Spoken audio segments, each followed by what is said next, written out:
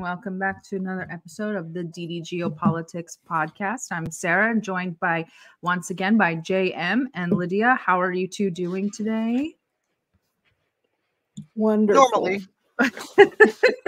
And our guest for today is the wonderful Ray McGovern, former CIA analyst turned political activist, whose analysis of the war in Iraq and the CIA's role in the region has made him into one of the United States' most prominent anti-war voices. Ray, how are you today? Fine, Sarah. Thank you for inviting me. Thank you for coming. I really want to dig into your, maybe some of your own personal reflections, because we know that what your opinions are about the Iraq and the Middle East around 2003. But how do you look at the Middle East now? And through that lens, we see a rebuilding Iraq, and we see a very powerful Iran making a name for itself, for lack of a better phrase. Like Iran's new missiles, new weapons capabilities, the expiration of the missile treaty. How is all of this going to change the Middle East from what we knew as the Middle East in 2003, the beginning of our forever wars? Well, Sarah, there are supreme ironies here. We launched that operation into Iraq, we and the British, on the false pretenses that they were weapons of mass destruction, and by trying to associate Saddam Hussein with what happened on 9/11. We succeeded with the American people. They were taken for fools. And the result was a war that was responsible for killing hundreds of thousands of Iraqis, 4,000 plus the U.S. armed forces. But the whole idea, as far as helping Israel was concerned, was sort of achieved in a very myopic way. Saddam Hussein was removed and killed. Okay, so Saddam Hussein posed no more threat to Israel. But what happened over the next few years? Totally predictable. The Shia Muslims took over that country, very close to Iran now. And you have the Iraqis inviting us to leave 3 or 4 years ago. We saying, well, actually, we want to hang around for a while. There's still a couple of thousand U.S. troops in Iraq. And there are a couple of hundred, maybe a couple thousand in Syria as well. What are they doing there? Well, in Syria, they're stealing the oil out there in northern Syria. In Iraq, they're just there to protect our bases there. Why are our bases there? Well, yeah, that's another story. So the supreme irony here is that Iran has grown in strength. It has a very powerful ally, Russia, right there in Iraq, right there in Syria. And, Iran has empowered Hezbollah in southern Lebanon and to a degree Hamas. And now Israel is really in danger of being destroyed, really. We'll have to see how this all comes out. The fly in the ointment, of course, has to do with the fact that Israel has nuclear weapons. People know that. Everybody knows that. If Israel is subjected to the kind of defeat that the Arab nations and Iran, supported by China and to a degree by Russia, if Israel suffers that kind of defeat, would they choose the Samson option and pull the temple down on top of all of us? That's a legitimate question. I don't know the answer to it, but it's a very, very volatile situation. I think the fact that nobody has an answer to that question about the Samson doctrine shows the volatility and kind of the psychosis of Israel. But since you brought up the bases in Iraq and Syria, it's so funny because everybody always asks me, what's the U.S. doing in Syria? And I say stealing oil and doing terrorism. I don't know. But Israel has consistently attacked Syria through the last 2 weeks. Mostly headaches of damaged runways and of the like. The Iraqi resistance militias have retaliated on their own striking against these bases in Iraq and Syria. Do you know anything about this resistance militia? What they're about, where they're from, or anything like that? Well, they're largely Sunni, in my view. They're supported to the degree they need support by Iran and others favorable or people favorable to the Sunnis. They have legitimate reason to be up in arms about the U.S. saying no thanks when they were asked to leave by the Iraqi government. And the ones in Syria, of course, are there not at the invitation of the Syrian government. The Syrian government of Bashar al-Assad knows quite well what great lengths the U.S. has gone to using moderate terrorists to try to overthrow Bashar al-Assad. So what are they doing up in northern Syria? Well, it has to do with Kurds up there, but it also has to do with oil. And if you want a really definitive explanation, I mean, I hate to quote Donald Trump, but he said, we're there to steer the oil, right? Hello. So this makes us very popular among the Muslim population there, and with the Iranians itself also. I love the stealing oil thing because Americans will usually go, it doesn't even matter. We barely steal any. And that's like, yeah, to us, but it's crippling the Syrian economy and keeping it locked down. Right.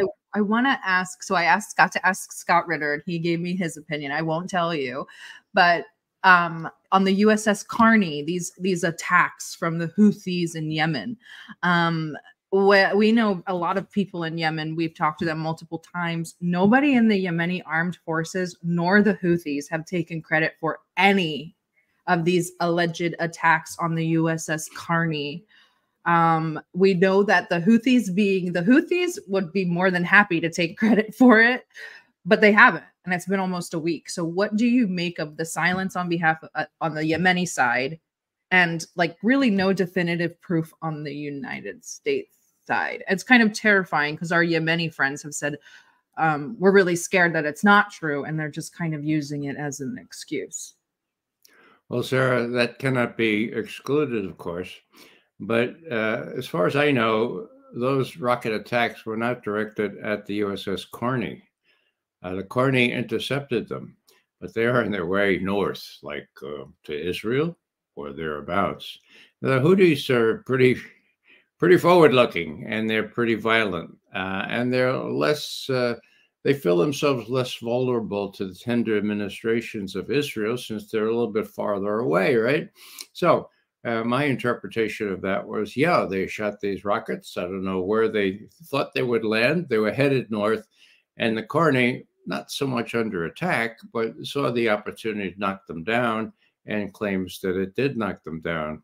That's about all I know about that, and I haven't really looked into it as seriously as perhaps Scott has. Yeah, that's true. Scott probably talks about it every day. So now I want to get into the hospital bombing, the church bombing, the bombing of Gaza. I saw some of your recent interview where you kind of delved into your theories about the hospital. I was wondering if you would mind going over that for our listeners. Today, it was late last night for me, the New York Times came out with an article that said, we're not really sure anymore who bombed the hospital, but it doesn't appear to be coming from Gaza, but they will not say where it came from. So what is your theory behind the hospital bombing and whatnots and what have yous? Well, this sounds sort of trite, but it's the way things work in Washington and New York, specifically the New York Times. The New York Times uncharacteristically jumped right on the Hamas charges that it was Israel that bombed the hospital. They've been sort of trying to back off that now.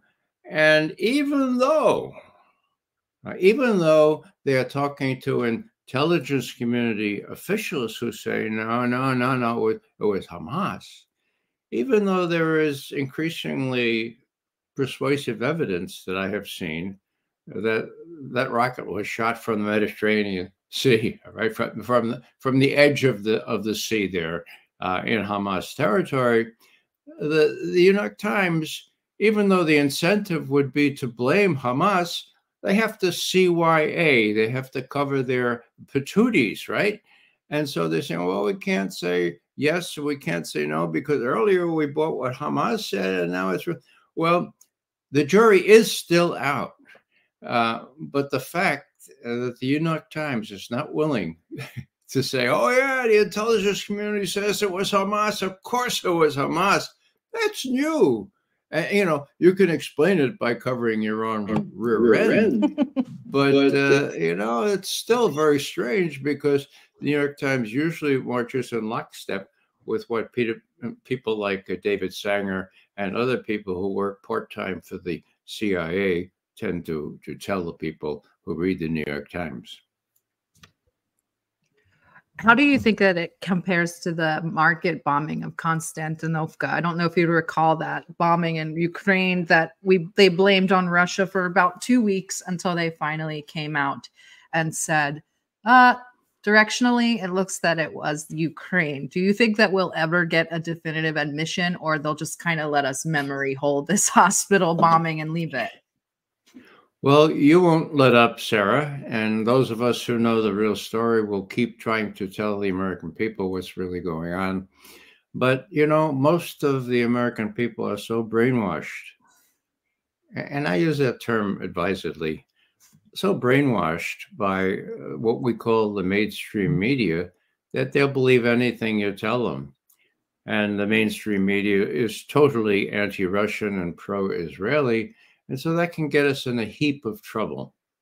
Now, I'll give you one for instance. I'm from the Bronx, and we give you a for instance, right? Here's a for instance. Remember how back in June, July, August 2016, in the midst of the campaign for presidency, where Hillary Clinton was being nominated in July by the Democrats? Well, it was very clear that she had stolen the nomination from Bernie Sanders, who didn't have the courage to stand up and say, Hillary, I've read those emails now.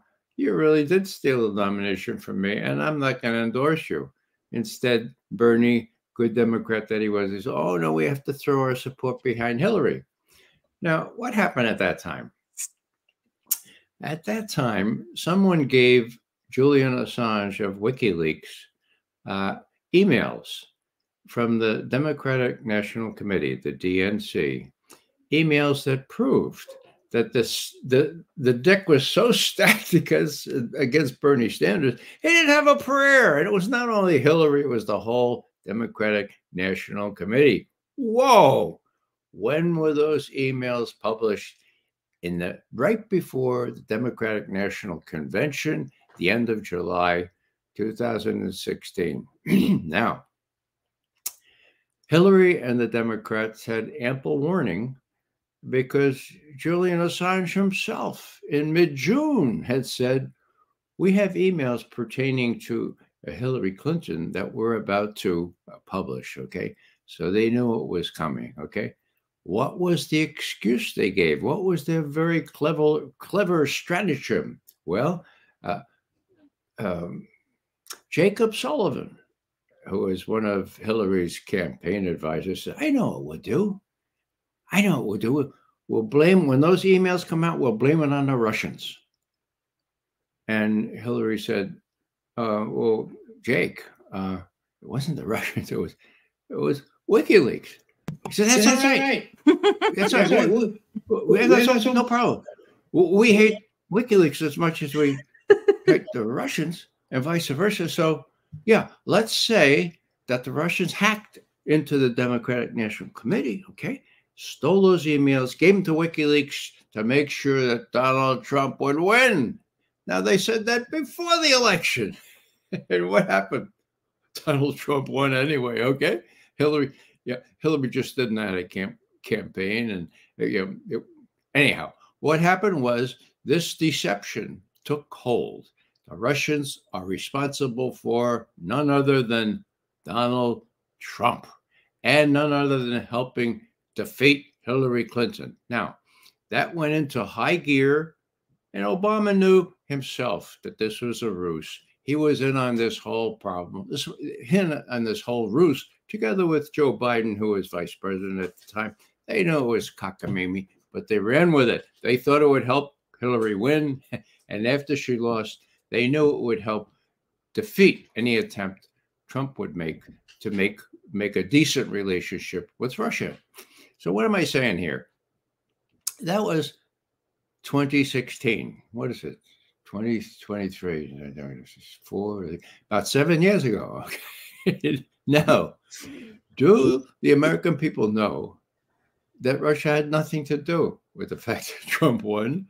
They had nothing to do with the fact that Hillary lost, that the proof is in the pudding. And when the head of the cyber firm, the name of the cyber firm was CrowdStrike, the head was named Sean Henry, who had worked for Bob Mueller for 10 years as a high-tech guy for the FBI, okay? So when he testified before Congress on the 5th of December, 2017, remember these dates because they're significant. He was asked by Adam Schiff, all right, Mr. Henry, so when was it that the Russians hacked into the DNC? And Sean Henry was about to say, well, now, and then his lawyer pulled him aside and said, Mr. Schiff, actually, there's no technical evidence that the Russians hacked into the DNC. Actually, there's no technical evidence that anyone hacked into the DNC. We never saw any emails leaving the net. So, okay. What's my point here? What did I say? That was December 5th, 2017. Okay. Now Schiff took over that committee and he kept that evidence, that testimony, under lock and key for 2.5 years. Okay. And finally, in May of 2020, somebody said, hey, President Trump, if you want to get that testimony released, you're the president. Yeah, you could get that released. Now, well, how would I do that? Well, have your director of national intelligence tell Schiff, if you don't release that testimony, I'm going to do it, and I'm going to do it tomorrow. So what happened? On the 7th of May, 2020, that information was released. Now, they hid it in a series of 54 other documents, okay? But it was out there for anybody to see. What did the New York Times do? Or the Washington Post, Wall Street Journal? They did a Schiff on them, okay? They put it down under lock and key. So you do the math. May 7th, 2020. What's today? October 25th, 2023, mind you. If my math is correct, that's over 3 years that stuff has been made public, but suppressed by the media. Now, I mean, I wouldn't mention all this stuff. It weren't very consequential because most Americans still believe that the Russians are responsible for Donald Trump. There's a bromance, to use Obama's words, between Trump and Putin, okay? And they're conditioned to believe that Putin's the devil incarnate, and that if we have to do a war against Putin in, Ukraine, or maybe in the Middle East or Southwest Asia, as they call it now, well, the Americans will support that because they're brainwashed into thinking the Russians are responsible for all manner of evil that they're not responsible for. And just to point that out, just to cite that testimony is news to everyone. And then when they think about it, oh, yeah, prove that. And when I point them, now, get this, when I point them to the House Intelligence Committee website, download it. And they go there and say, it's not there. Oh, my God. Not there. No, it was pulled. They put it to a different website. Now, you can still get it, okay? But that's That's the extraordinary lengths that these clucks have gone to. And, you know, it wouldn't matter so much were it not for the fact that the American people easily moved to support whatever has to be done against those evil Russians. And then the evidence evaporates as soon as you look closely at it. You can't get that from the mainstream media.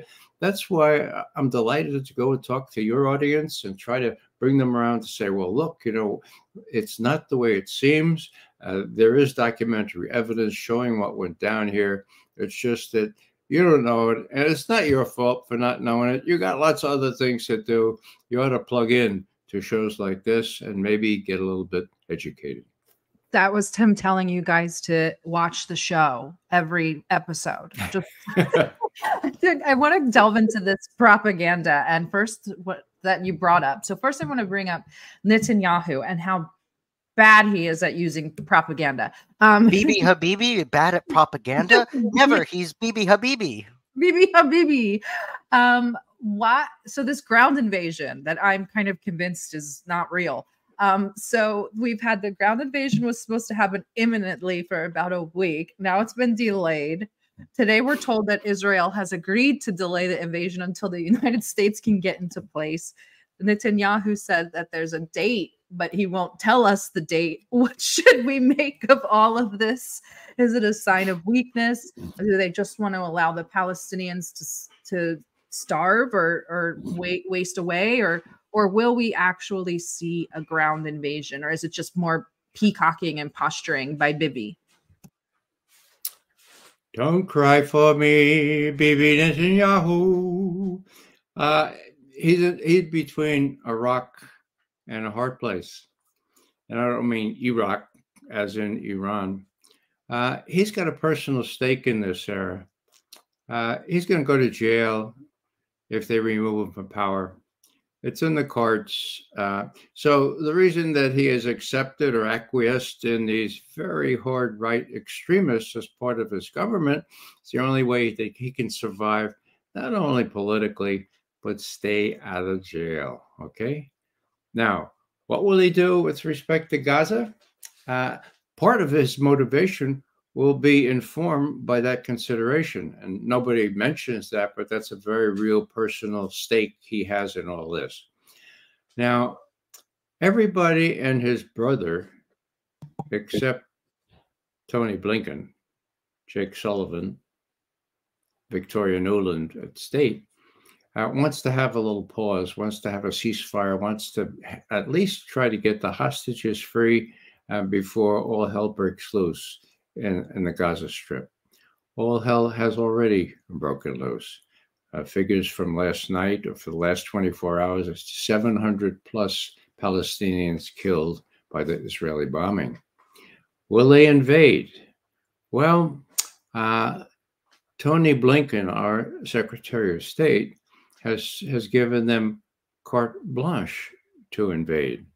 He has said, what was it, Face the Nation, I guess, on Sunday. He said, look, we're not going to tolerate a pause in the bombing, you know, for the hostage or any other reason. No pause in the bombing. No ceasefire. We don't see any ceasefire. Our focus, his word, our focus is on helping the Israelis to succeed in their military operation, period. End quote. Now, that identifies the United States with Israel, and Israel has been, over the last couple of days, committing genocide. You can call it ethnic cleansing. You can call it collective punishment. Those are bad in and of themselves. Genocide. You know, I don't think we want to be associated with genocide. And, you know, every now and then you get somebody leaking to the New York Times saying, now we're trying to moderate the Israelis a little bit. But, you know, they're their own people and they're going to make their own decisions. So, you know, we prefer that they not kill quite as many people. But look, there they are. And the White House spokesperson, John Kirby, comes out, you know, war is awful. War is terrible. Here, anyway, he says, you know, this is war. It's combat. It's bloody. It's ugly. It's going to be messy. And innocent civilians are going to be hurt going forward. End quote. Oh, well, so just so you understand, that's how messy it's going to be. Genocide is sort of like that. Now, there are 2.3 million Palestinians, or mostly Palestinians, in Gaza. Okay. Now, what does that mean? Ethnic cleansing or genocide against 2 million? Well, does it have to be 6 million? Is it only when it gets to be 6 million, as it was during the Nazi Holocaust, that we worry? Or, or does it have to do mostly with the Palestinians who don't really look like us? And, well, what is it? What's the divide between objectionable genocide and 2 million? It just boggles the mind. And the U.S. is isolated on this. I witnessed the fact 5 days ago at the UN when the U.S. was the sole veto. What was the proposition? A ceasefire, for God's sake. Makes eminent good sense. A ceasefire. And the U.S. had to veto it. And what was the count? 12-1. 12-1. 2 abstentions. Britain and Russia? I mean, the pretense that after Ukraine and what's happened in Gaza now, that Russia is sort of isolated. Well, it's not Russia that's isolated. It's the U.S. that's isolated. And you have a very, very untenable situation here, Sarah. You have the lily white West embodied in NATO. Look at all those countries. What makes them distinctive? They all look like me. Huh? Not as old as me, but yeah, they're all white. Okay. The Turks may be a blend. Okay. Against the rest of the world, for God's sake. That's not multipolar. That's bipolar in both senses of the word. Okay. Now, what does that mean? That means that the majority of the world, the vast majority, people of color, up against this kind of residual white hegemony, which is going to kind of fall apart. And under the impact of what's going to happen in Gaza now, I dare say it's going to fall apart even more quickly than people might have thought before. So a lot is at stake. The last thing I'll say is just as don't cry, Bibi Netanyahu. Well, don't cry, Joe Biden either. I mean, Joe Biden, let's face it, to the degree he's compos mentis, he has a lot to worry about. What do I mean? They got the goods on him. I mean, all you have to do is read what Professor Turley has been writing. He was the consummate anti-Republican during Iraq, and now he's the consummate anti-Biden now. Why? Because he tells the truth. And what he's saying is they've got the goods on this guy: bribery, all kinds of influence peddling with his brother and his mother, and so and his sisters and his cousins and aunts, and so are his sisters and his cousins and his aunts. Anyhow, you could do a Gilbert or Sullivan on this one, right? So he got the goods on Biden. They got the goods on Hunter. And who else do they have the goods on? How about this guy, Tony Blinken? Mm-hmm. What he did, what he did is immoral, but was it illegal? Well, there was an election in 2020, actually. And what did he do? Well, it looked like his guy, Joe Biden, it was very much, it was undetermined who's going to win. So what did he do? Well, he said, this Hunter laptop is a real problem. So he called up his buddy, Mikey Morell, who was acting chief of the CIA at one point. Say, Mikey, can you throw water on this thing? But can you get a bunch of intelligence managers to come around and say it was a Russian operation, just like getting Trump into? Can you do? No. How soon do you need it? 2 days? No problem. Mikey Morell goes around, enlists John Brennan's PR people, and before you know it, they have 50 plus Mikey, 51. Now, what am I saying? Well, it was Blinken that asked Morell to do that. Did these guys know they were lying? Well, they knew there was no evidence there because the FBI had the computer, for God's sake, and there was no evidence that this was a Russian, bore all the earmarks of a Russian intelligence disinformation operation. Was this consequential? Well, here's what happened. 3 days later, there's a debate, the last debate between Trump and Biden. And Trump raises this thing about Hunter Biden's laptop and how scurrilous and how condemning it was. And Joe Biden said, "Oh, Mr. Trump, don't you know that 50 intelligence managers, including 4 heads of the CIA, have just said that bears all the earmarks of a Russian intelligence disinformation operation? Don't you know that?" So now, did that determine the outcome of the election? I don't know. How would you prove something like that? But Blinken was the guy that did that. Now, I don't know if that's illegal or not, but he's got to be sweating because you know what happens? If the other guy wins, if his guy doesn't win, the other guy could be this fellow with the orange hair, right? And is he vindictive? I would think he might be. And so not only will Bibi end up in jail if he loses, but people like Blinken end up in jail if he loses, together with Hunter and with Daddy, and not least with Jacob Sullivan, who invented the whole Russiagate business about. So all 4 of those have a personal stake in not losing in Ukraine, not losing in Southwest Asia or Gaza. And so what does that mean? That means something extra here. That means they have all the more incentive to do crazy things to save their own patooties. We're going to get into that even more. But first, I'm going to do a favor for one of our listeners and myself. We want you to watch the Erdogan recent statements and get your reaction on them. Really interesting because you brought up Turkey and now interesting their statements recently. So if we could play that video, please. This oppression by Israel and acting like a terrorist organization but not like a state is never appreciated by us and will never be appreciated.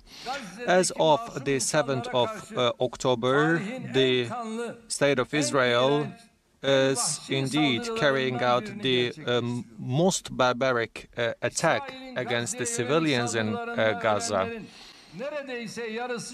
Almost half of the people who lost their lives in Gaza are comprised of children, and the rest is comprised of the elderly and the women. Even this grave picture shows us that it is not about defending itself, but rather the perpetration of a crime against humanity.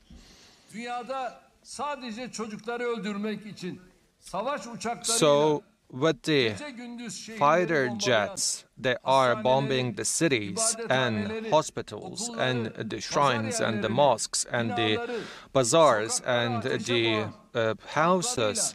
With their tanks, with their weapons and arms, they are carrying out this humane attacks. I wonder there are any other army or any other state who perpetrates such kind of crime against humanity. So I would like to call upon the whole world and Israel. So they are conveying meetings, and in the last meeting they have come together. So the whole West identified Hamas as a terrorist organization. So I would like to call upon the whole world. Israel, maybe you are such an organization because the West is indebted to you, but Turkey has no debt towards you at all. I don't know if you've seen it already, but quite strong words coming from Turkey and maybe a little ironic as well. But what do you make of it? Is this are they using Gaza as a way to kind of stick it in the face of the West? Or do you think that that Erdogan is being authentic or what? Because I get confused because Turkey's such a an oddball always. It's like a wild card whenever things, because of their geopolitical stances and location, them being at a pivot point. But their interests in Syria don't coincide with a defeated Israel. Their interests in the greater or the pan-Ottoman Empire or the resurgence of the Ottoman Empire don't align with an Israel defeat. So what do you make of this? Well, Sarah, I think Erdogan is trying to don the mantle of the head of the Muslim oppressed peoples here. As you have pointed out, he's pretty strong on his rhetoric, and he's a little bit wishy-washy when it comes to action. But this time, he's joined by the Iranians. I mean, here's the Iranian president calling up the head of Saudi Arabia. Huh? It's a week ago. Calling up the head of Saudi Arabia, said, what are we going to do about this terrible stuff that the Israeli retaliating in Gaza? We have the Arab ambassadors in Beijing asking the Chinese foreign minister, would you convene us and so we can get our heads together and get our heads around this thing, because this is really very serious. What's about to go? What's happening? So the question is, what will happen? What will happen if the Israelis do mount their ground offensive? It looks like it's some time in coming, but let's say they do try to go into Gaza with their tanks, okay? Well, will Hezbollah come in from the north, from Lebanon? Will they stir up a real armed uprising? And if they do, will jets from the USS Gerald Ford try to interdict those? Will the U.S. get involved militarily? And if so, will the Iranians sit still? Will the others who have military potential in these areas sit still?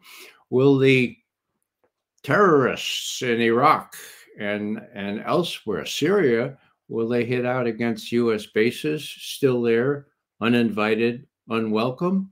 Or worse still, from a domestic point of view, will the kind of people that did 9/11, will they be motivated to do more such 9/11s because of, as Khalid Sheikh Mohammed put it, he was the mastermind behind 9/11, because of their deep hatred for one-sided U.S. support to everything Israel does. So terrorism, you ain't seen nothing yet.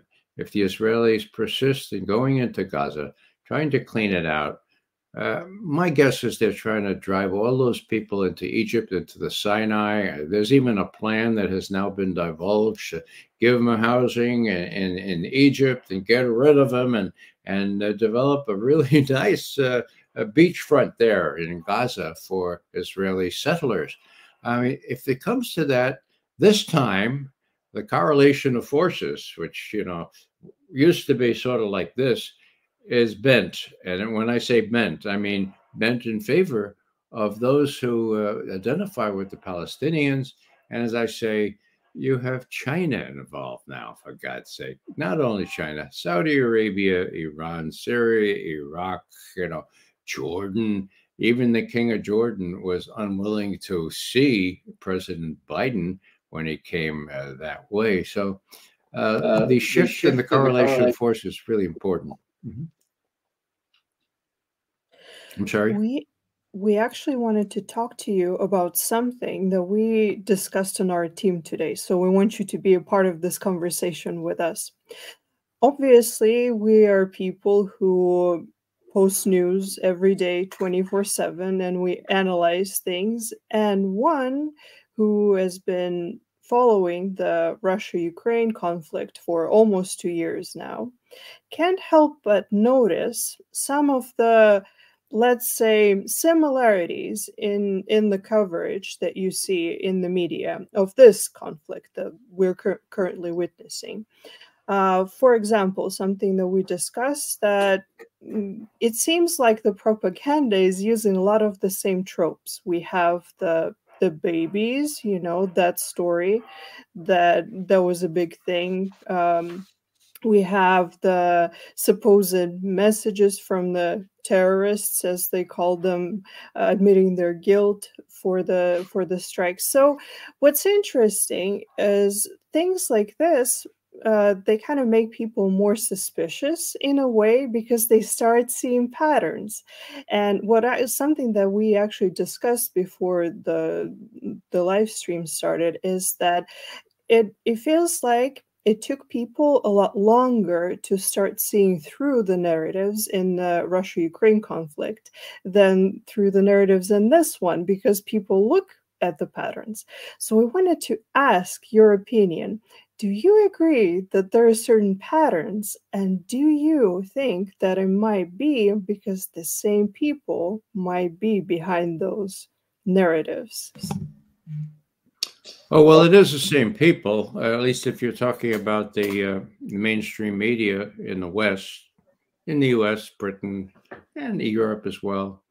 They buy the official line, and they're controlled by the same people who make a lot of money out of producing and selling arms. I mean, you can't neglect that aspect of it.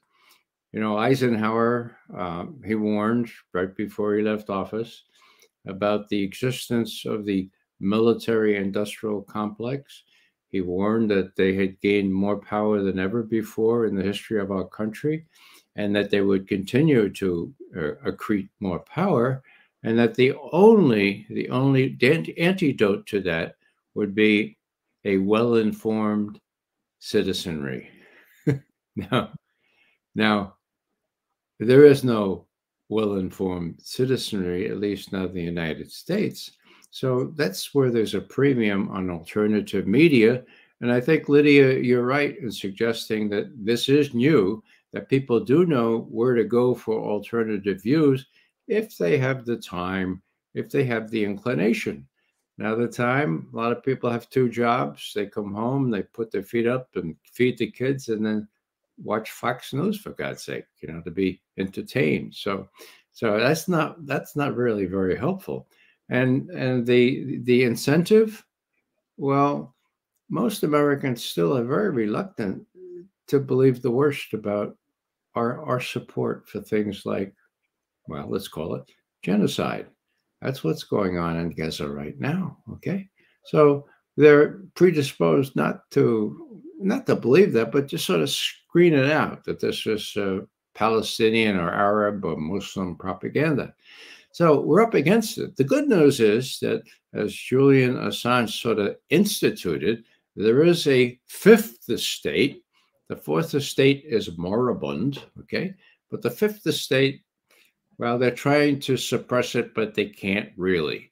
And so I don't know, maybe people are hearing us today. That's good, okay? People can get educated. The trick is not the trick, the challenge is to get before people who are really interested but don't have time and don't have inclination to hear the truth. And that's a high bar. That's a big challenge for the rest of us. I'm not sure I handled your question very well, Lydia, but you feel free to follow up. I do. I want to expand on Lydia's question. So I know you don't Twitter a lot, and I don't blame you at all, but it's the Twitter landscape. So we know that people are starting to kind of shy away from mainstream media because of all of the things you previously discussed, the Russia lies, the lies from Ukraine, like Lydia mentioned. But now we have these huge, and I don't want to call them bot farms because they're not even bots. They're real people, but that are on Twitter, and they're these huge accounts, and they're disseminating the information before it's even in the media, and then kind of trying to steer the narrative. So, and these are people from like our think tanks. This is going to be a really stupid question, but I want you to answer anyway. How intertwined are this the Mossad, the Hezbollah, like all of these things how closely intertwined are they with the CIA and these think tanks? And there must be money flowing all over the place. Well, there is money flowing all over the place. The Defense Department budget is example A. With respect to Twitter, my son, who runs my website, said, Dad, you got to get on Twitter. And so I did, 7, 8 years ago. And I find that I'm getting 100 new followers every day, at Ray McGovern. Okay. So what does that mean? Well, I'm up to 47,000 plus. Huh? And, just a couple of weeks ago it was 44,000 or so. So people know where to look for what I have to say. And indeed, I'm really, really encouraged by the fact that 100 people a day, and that's not an exaggeration, look it up, okay? 100 people a day are looking at me on Twitter. I found that composing the most eloquent prose in a nice page and a half article was, it's good. It's what I used to do. It's what I know how to do. Cite your source and all that stuff. People are much more likely to see you on Twitter or on YouTube. Okay. So I've not stopped writing. I stop long enough every 2 weeks to write something substantive. But meanwhile, people need to be informed on a daily basis now. So Twitter is an art form that can be abused, but it seems to me that I've been able to use it to good advantage, and I'm thankful to my son, who used to always say, "Look, Dad, don't forget to mention your website, for God's sake, raymcgovern.com." Okay, and Dad, look, tell him also, if you don't get it, you don't get it. But I'm far too humble, Sarah, to repeat that. So I won't tell you. You just did. You just. Oh, your son must be proud. He's your best marketing agent. He's propagandizing you too.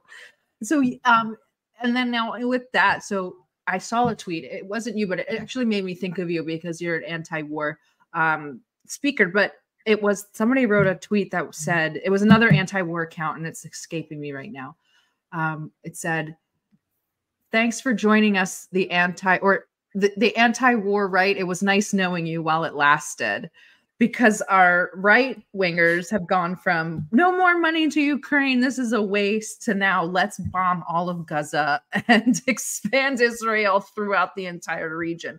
That's why I asked about the kind of think tank people being in bed with Israel. Yeah. Sarah, let me add a little vignette here, which was important to me when I reflected on it. The first time I met Julian Assange in person, it was at the Ecuadorian Embassy in London about 12 years ago now. And a couple of my colleagues, veteran intelligence professionals for sanity, were in the anteroom. There's some small little waiting area. We're having a little wine and cheese. And Julian comes in the door, and I was right next to the door. And so I said, "Julian," I said, "Ray McGovern." He looked at me and says, "I know." And so I said, "Oh, you read my stuff?" And he said, "No, I see you on YouTube." Now, Julian was 49 at the time, right? So he's at the sort of borderline between what I consider to be young people and old people like me.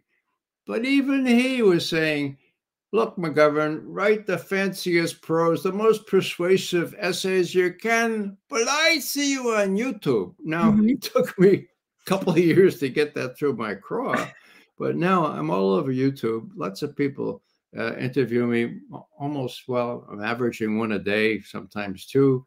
And to the degree that gets out there, that's good. And added to all that, and this is significant, I was thinking just about a year ago, McGovern, your shtick is current intelligence. That's what you did. You were a glorified journalist. You had to tell the president every day, 6 days a week, what was going on, and to the degree you could interpret it like right then, okay? I wish I could do that now. And guess what? Judge Napolitano says, "Ray, would you come on my program?" And so every Monday at 10 o'clock, I open his shows for the week.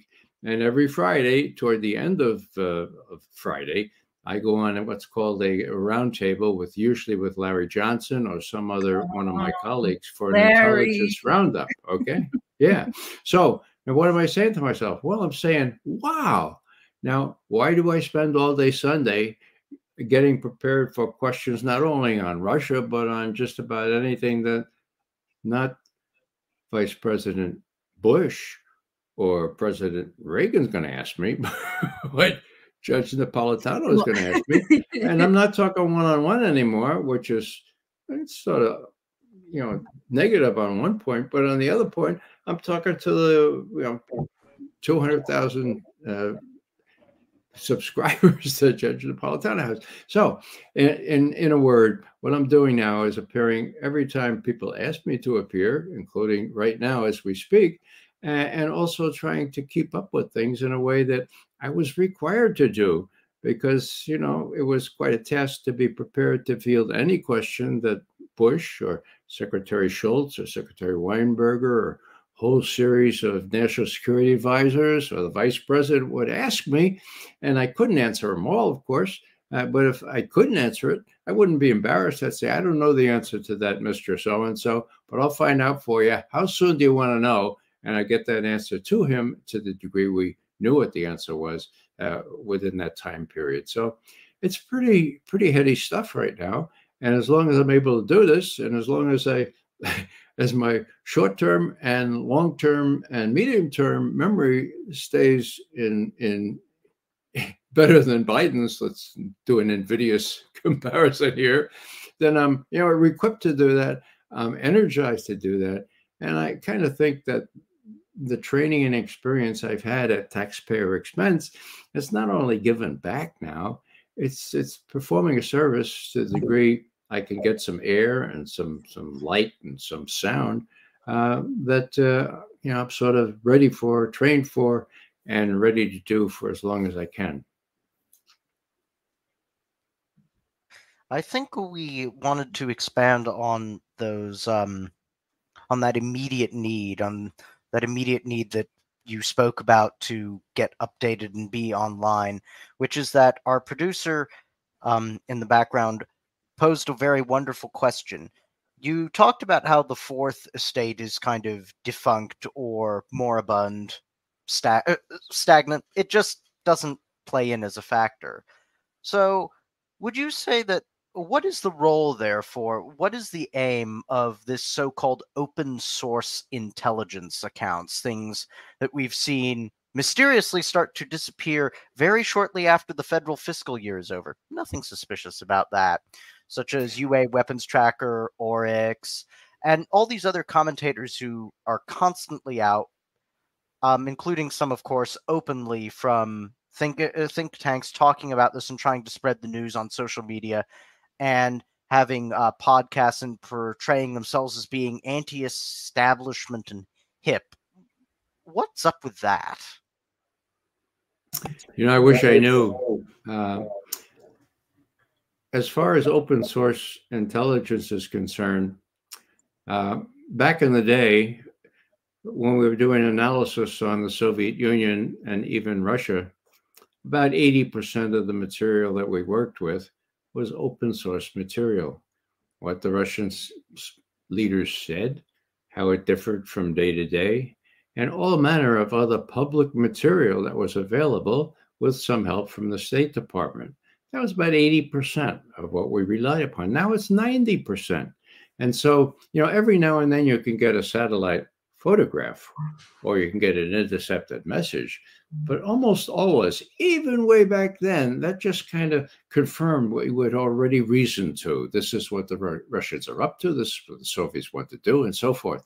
So there was a very, very, very professional outfit at CIA called the Foreign Broadcast Information Center, or service, they called it.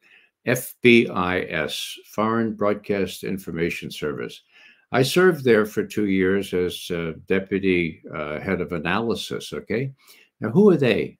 They were people that worked exclusively with open source material. Okay. They had access to some of the classified stuff, but they wrote and they published. And they published in a way that was available to everybody, universities, anybody. It was available free for a while, these tomes of daily reports, they call them. Now, what happened to them? Well, by virtue of the fact that they were primarily a collection organization, collecting broadcasts, collecting all kinds of things from the ether, and also books and a collection. They came under not the analysis part of the CIA, but the collection part of the CIA. Okay. So what did that mean? That meant that to the degree that the head of analysis, Bobby Gates in person, would distort the information on Russia to say that Gorbachev is just a clever commie. He's just like all the rest of them. Don't trust them. You know, the Russians will never give up power. Okay. You had this independent, unsubservient or unsubordinate, insubordinate, if you will, to Bobby Gates, publishing the real stuff. Okay. Now, I not only headed up or was deputy head of that thing, acting head for several months, but I fed on them when I was briefing Secretary Schultz, Weinberger, and the rest of them. And I relied on them for unbiased intelligence on Russia. Now, what happened to them? Well, Bobby Gates didn't like that, and he came down really hard on his counterpart who headed the collection of this kind of information. He said, give them to me. So they disbanded it. God, they disbanded this one independent unit that had multi-years of professionalism, people at it for 30, 40 years since Stalin, for God's sake, and could discern what the Russians were saying and what it meant from day to day. So that's what happened to open sources. Now, that was all because Bobby Gates wanted to make sure that nothing got to President Reagan or President anybody else without his distorting it. A prime example was this. The ABM Treaty, the Anti-Ballistic Missile Treaty, prohibited research of the kind that would be testing this kind of missilery, right? Okay. So the defense minister, his name was Grechko at the time, he made a speech and he used the Russian word for research, okay? Исследование, okay? And Bobby Gates says, oh, they're violating the treaty. They were looking at it. So the experts that I was in charge of at the time at this Foreign Broadcast Information Service said, no, that word doesn't mean testing. It just means research. Okay. Well, that was a big Donnybrook. We got our views in front of very important people, and Bobby Gates got very, very angry with us. And that was the end of the Foreign Broadcast Information Services Independent Analysis Group. Now, I have another story that's similar, which is even more important. And that is that the CIA used to run something called the National Photographic Interpretation Center, NPIC. Okay, what was that? Well, those are the guys that found the missiles in Cuba. Those are the guys that did cratology. They could look at the dimensions of a crate on a Soviet ship and determine exactly what kind of weapon was in there, okay? These were really, really terrific experts, okay? So what happens? Well, back in the 90s, when John Deutsch was head of the CIA, on his way, he thought, to becoming Secretary of Defense, it was all wired. His boss or his patron was going to make it happen. Didn't work out that way. But to ingratiate himself with the Pentagon, what did John Deutsch do? He said, I have this independent National Photographic Interpretation Center, and maybe you'd like to have it. And maybe you'd like to not only run the satellites, but run the interpretation, to run the analysis of what these images really mean. Would you like that? And the Pentagon, oh, yeah, we're like that. So John Deutsch, on his own initiative, let 800 experienced analysis in photo imagery analysis go to the Pentagon.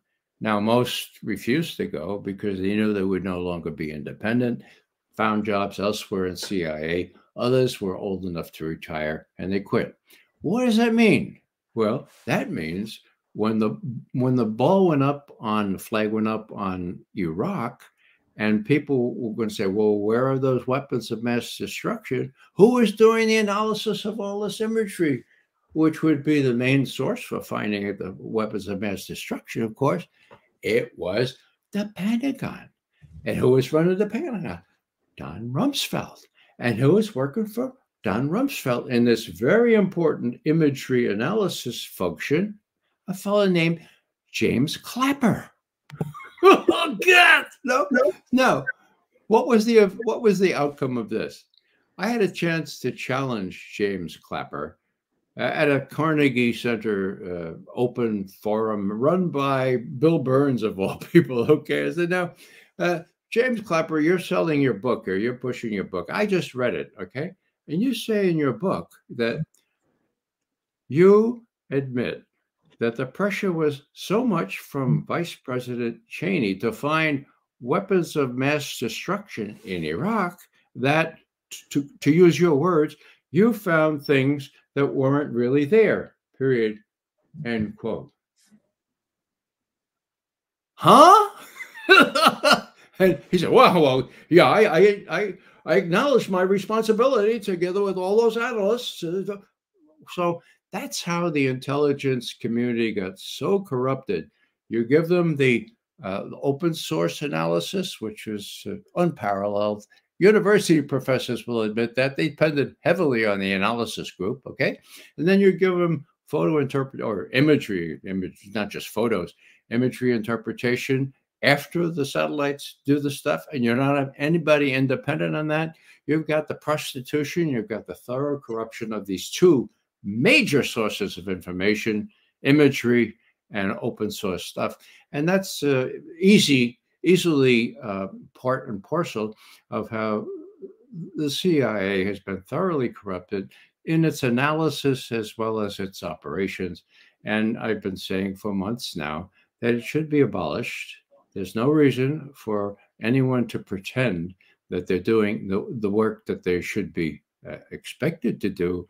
Witness the fact, and I'll just give you one more, for instance, okay? Here's the president of the United States 2 months ago saying, oh, Ukraine, Russia has already lost. Putin has already lost in Ukraine, okay? Bill Burns, the head of the CIA, oh, that's right, Russia has already lost. Not only that, but the inability, the ineffectiveness of the Russian army has been laid bare for the whole world to see. What BS? I mean, is that what they're telling the president? I mean, will they have no consequences for telling that BS?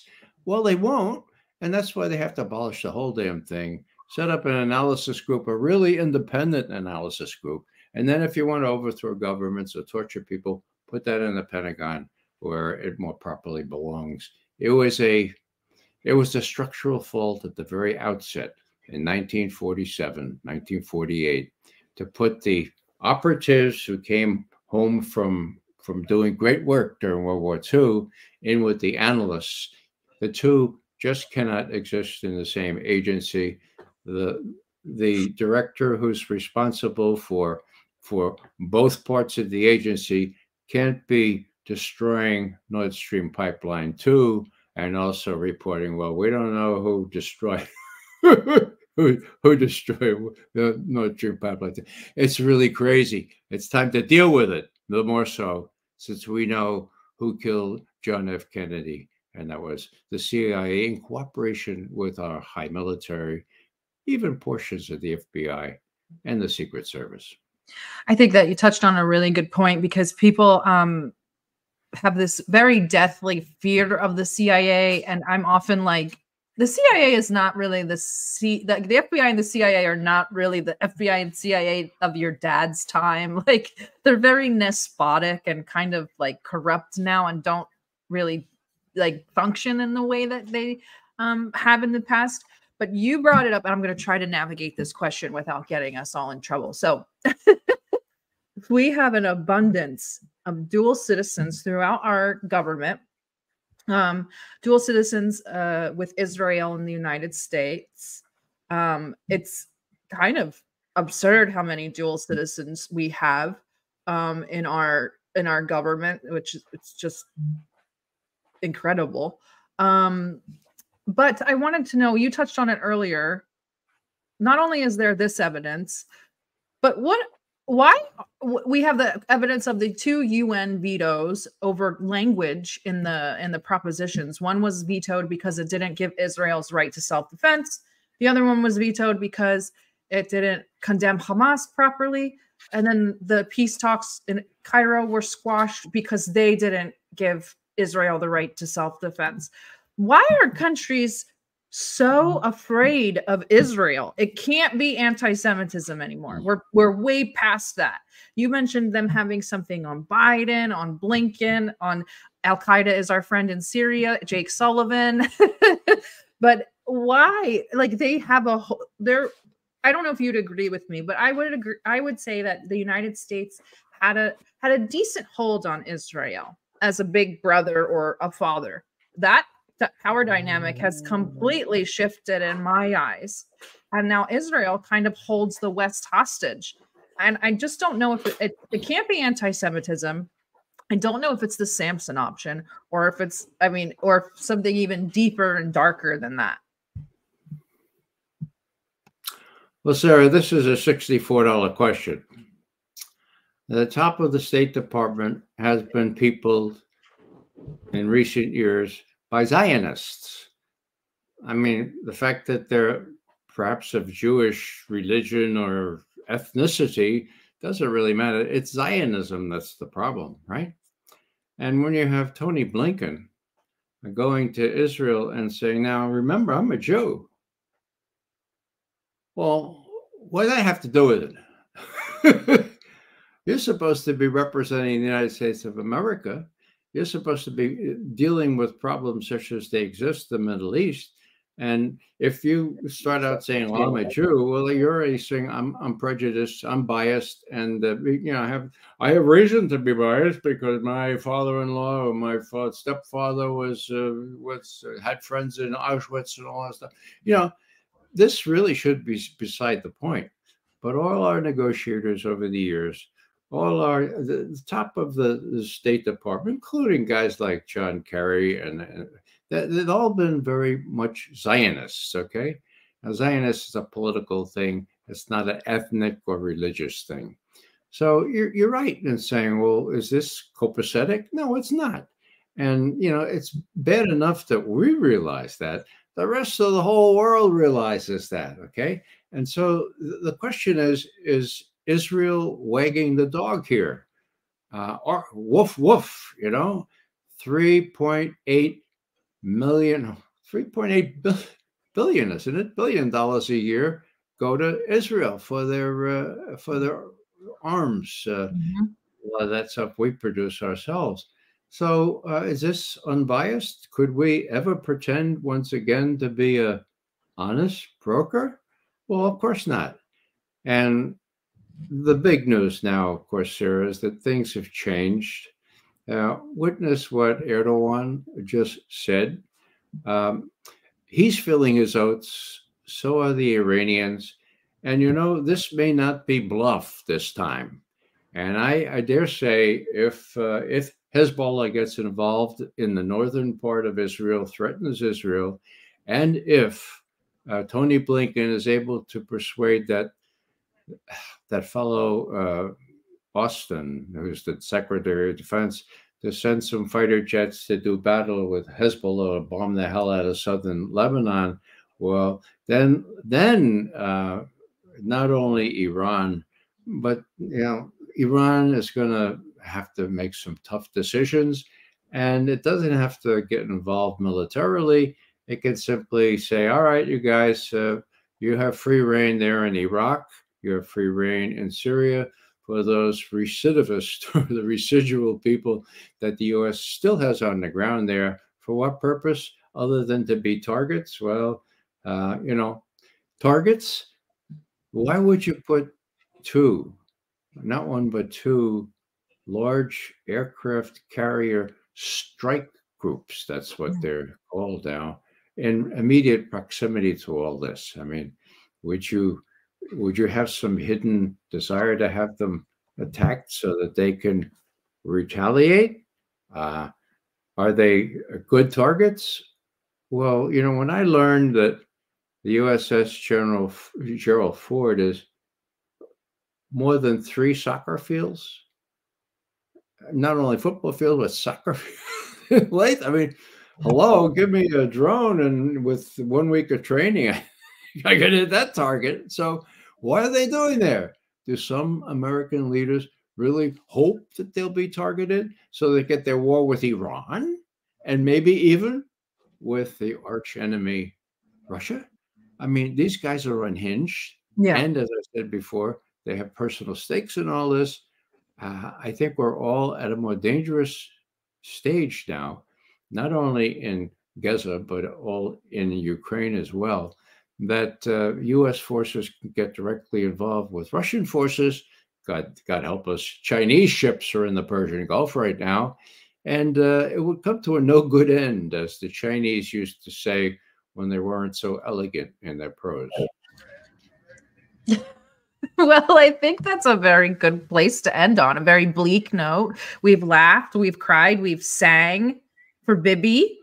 We've done everything this episode. I couldn't think of a more well-rounded episode. Lydia, what are your thoughts in closing?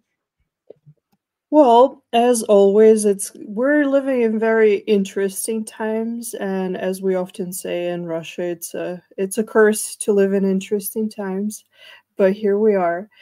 But it's definitely going to be just like you said, it's an interesting place, an interesting atmosphere to navigate. A lot of factors are at play, and for me personally, as someone who writes the news every day, follows the news very closely every day, it's interesting to see how different countries, they kind of step in, and sometimes they do things that you don't expect them to do, and things are shifting every day. Things are very unbalanced, but it's great that we're able to be here and to provide our perspectives, and actually, just like we talked about, to provide something that is different from the mainstream, which we know, to put it mildly, is not always reliable. So we're very grateful that you're able to tell us a lot of very interesting things, and we're sure that our listeners enjoyed.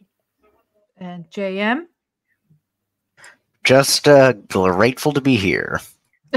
Well, thank you. Thank you so much, Ray. We're going to do it again. Don't worry. And all of Ray's links and ats are in the episode description. Join us on Friday for a space with Scott Ritter. This weekend, we have an episode with Shay Bowes about the Irish perspective on Palestine. And then on Sunday, we have a super top secret extra special happy fun time show with Scott Ritter. So thank you guys, and thank you, Ray, and everyone. Enjoy the rest of your Wednesday. Most welcome.